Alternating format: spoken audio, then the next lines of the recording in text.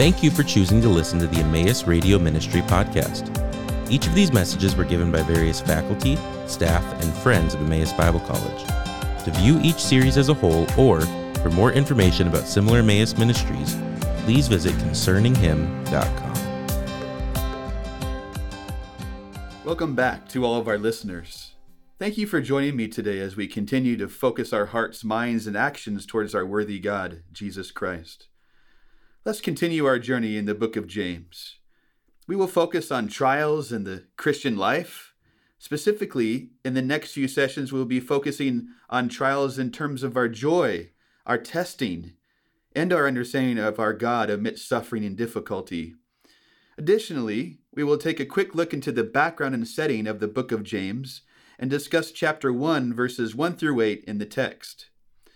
But first, let's review the overarching theme and ideas of the book of James. How do we respond to God, the culture, and the world like first century Christians did in the early church amidst similar political unrest and distrust, challenges of isolation from friends and family, probably because of disagreements on issues revolving around culture, even politics and faith, things that maybe lead to fear and suffering of injustice and civic division and turmoil and pressure and fear that comes with a world that seemingly doesn't understand nor trust us. James is a book on the critical doctrine of the gospel applied in our everyday interactions in areas of normal life.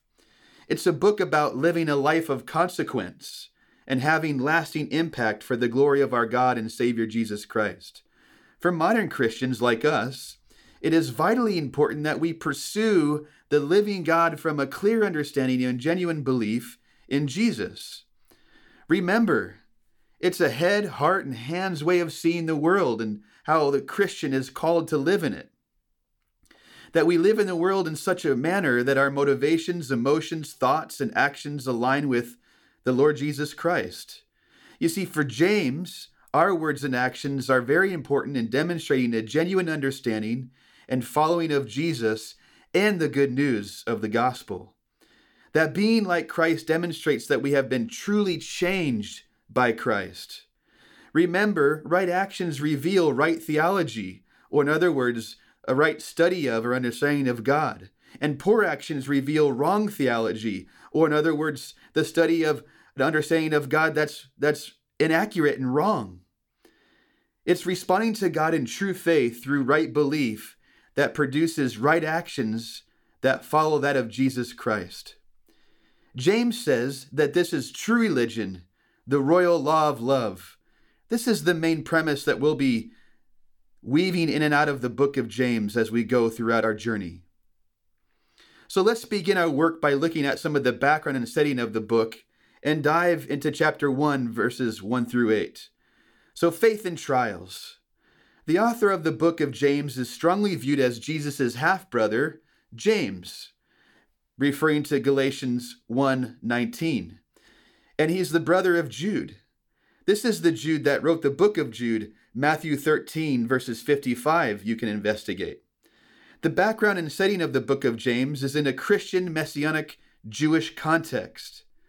These were Jews who had apparently come to know Jesus amidst the diaspora. These were Jews scattered and dispersed throughout Palestine and heard the good news of the gospel of Jesus Christ, James 1, verse 1. There are several references in James's letter that also support the Jewish nature and focus of his teaching. For example, you can look at chapter 1, verses 18, or chapter 2, verses 2 and 21, even chapter 3, verses 6, chapter 5, verses 4 and 7. According to Dr. Dave Reed in his Growing Christians Ministry Devotions in the book of James, all evidence points to the fact that James was not written before 44 AD, so many believe the author to be in fact James, the half-brother of Lord Jesus. Mary and Joseph had other children following his miraculous virgin birth. In fact, the Gospel of Mark states, "This is not the carpenter, the son of Mary, the brother of James, is it? James, Josephus, Judas, and Simon, and are not his sisters here with us?" Mark 6:3. As people were questioning the wisdom and miraculous power of Jesus, As he began his public ministry, they questioned his power and his work, and most importantly, they questioned his identity. They merely saw him as a family member and not God. Consequently, James, the half-brother of our Lord, was one of these children. Dr. Reed also further indicates that at first, James, the author of this epistle, did not believe in Jesus as the Christ. In John 7, verse 5, we read, "For even his brothers did not believe in him." Later, however, there came a change of heart, and James became a believer. We read in 1 Corinthians 15, verse 7, that the Lord made a special appearance after his resurrection to his earthly brother James. And in Acts 1, verse 14, we read that the brothers of Jesus were gathered together in the upper room with the disciples and other believers. James, the brother of our Lord, went on to become a leader in the church of Jerusalem. And according to Acts chapter 15, he presided over the first church council held in Jerusalem. The context of the book of James is focused on a reaction of James to the behavior, attitudes, and actions of these Messianic Christian Jews who were struggling to live out the gospel in the spirit of Christ and his teaching and Christ's love for others. James was responding to their struggle and confronted specific issues that they seemingly were actually struggling with. And as a reminder, these issues are what it means to be truly religious or spiritual in God's eyes. They were struggling in responding to personal trials and temptations.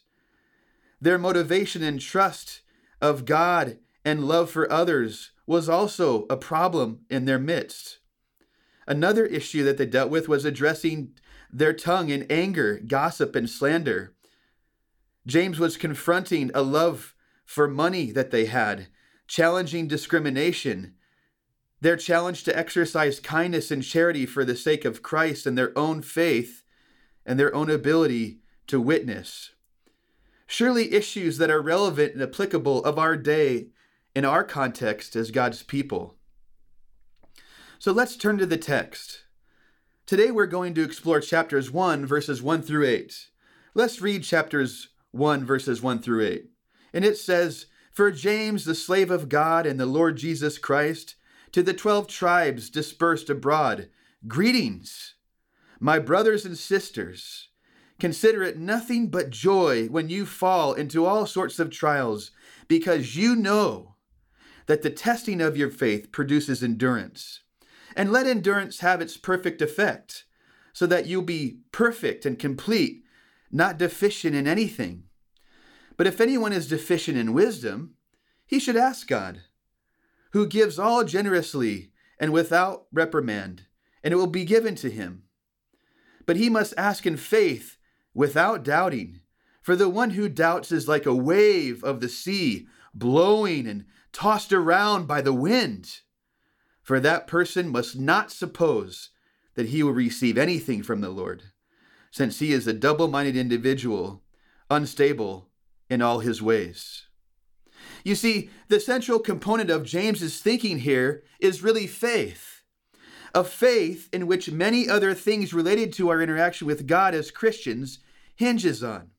For instance, it is our understanding and commitment to faith in God himself that determines how we understand the character and nature of God.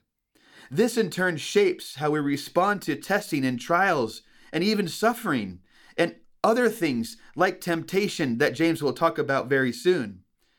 You see, God's character in the sense of what he expects of us and his nature and how he responds to us is central in terms of how we understand and interact and respond to God. His character is who he is, and his nature is what he is doing in living out his character. Specifically, James points out that if you expect to endure suffering with joy and handle life's trials without despairing and giving up, and that if you expect to receive wisdom and comfort from God amidst difficulty, then you must simply know and believe that God is who he says he is. In fact, these themes of testing, suffering, and trials through joy and wisdom are the connecting points that hold the entire letter together. This is his launching point. So let's define faith and our understanding of God before we tackle difficult subjects like having joy and wisdom when we encounter testing, suffering, and trials. You see, faith is commonly misarticulated and misunderstood. It is widely defined through Hebrews chapter 11, verses 1 and verses 6, which says, "Now faith is being sure of what we hope for, being convinced of what we do not see," verse 1. And verse 6, "Now without faith it is impossible to please him, for the one who approaches God must believe that he exists and that he rewards those who seek him." The author of Hebrews is merely describing the result of faith. Hence, faith brings assurance and conviction in the things that we look forward to, but do not yet see, and that this pleases God. Also see Romans chapter 8. In short, our faith is not hoping in the future. Our faith is hoping in the God who has secured and is our future. R.A. Torrey says the following about faith.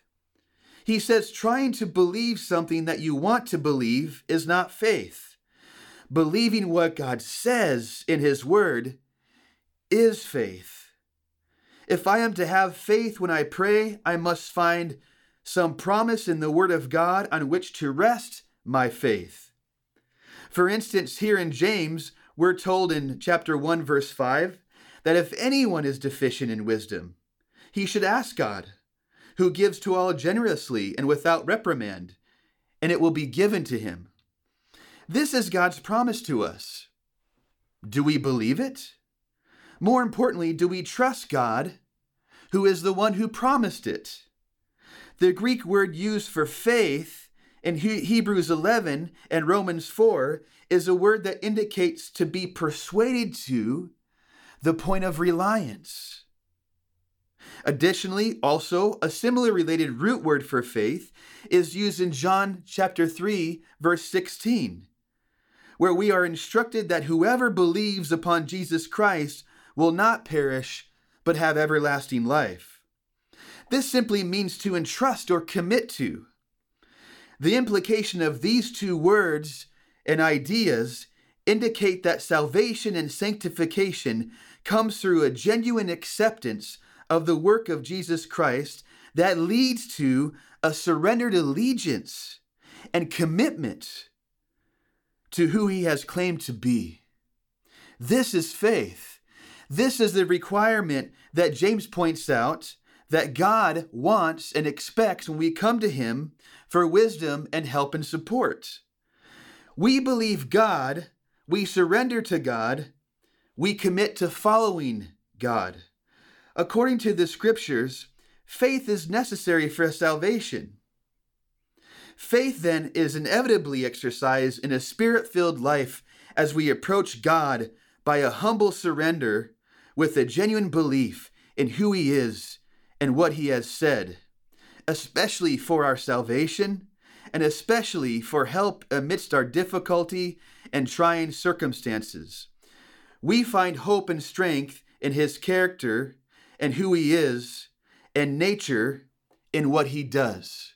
So let's explore this idea a little bit more in depth in terms of the kind of faith that pleases God. Thank you for listening to the Emmaus Radio Ministry podcast.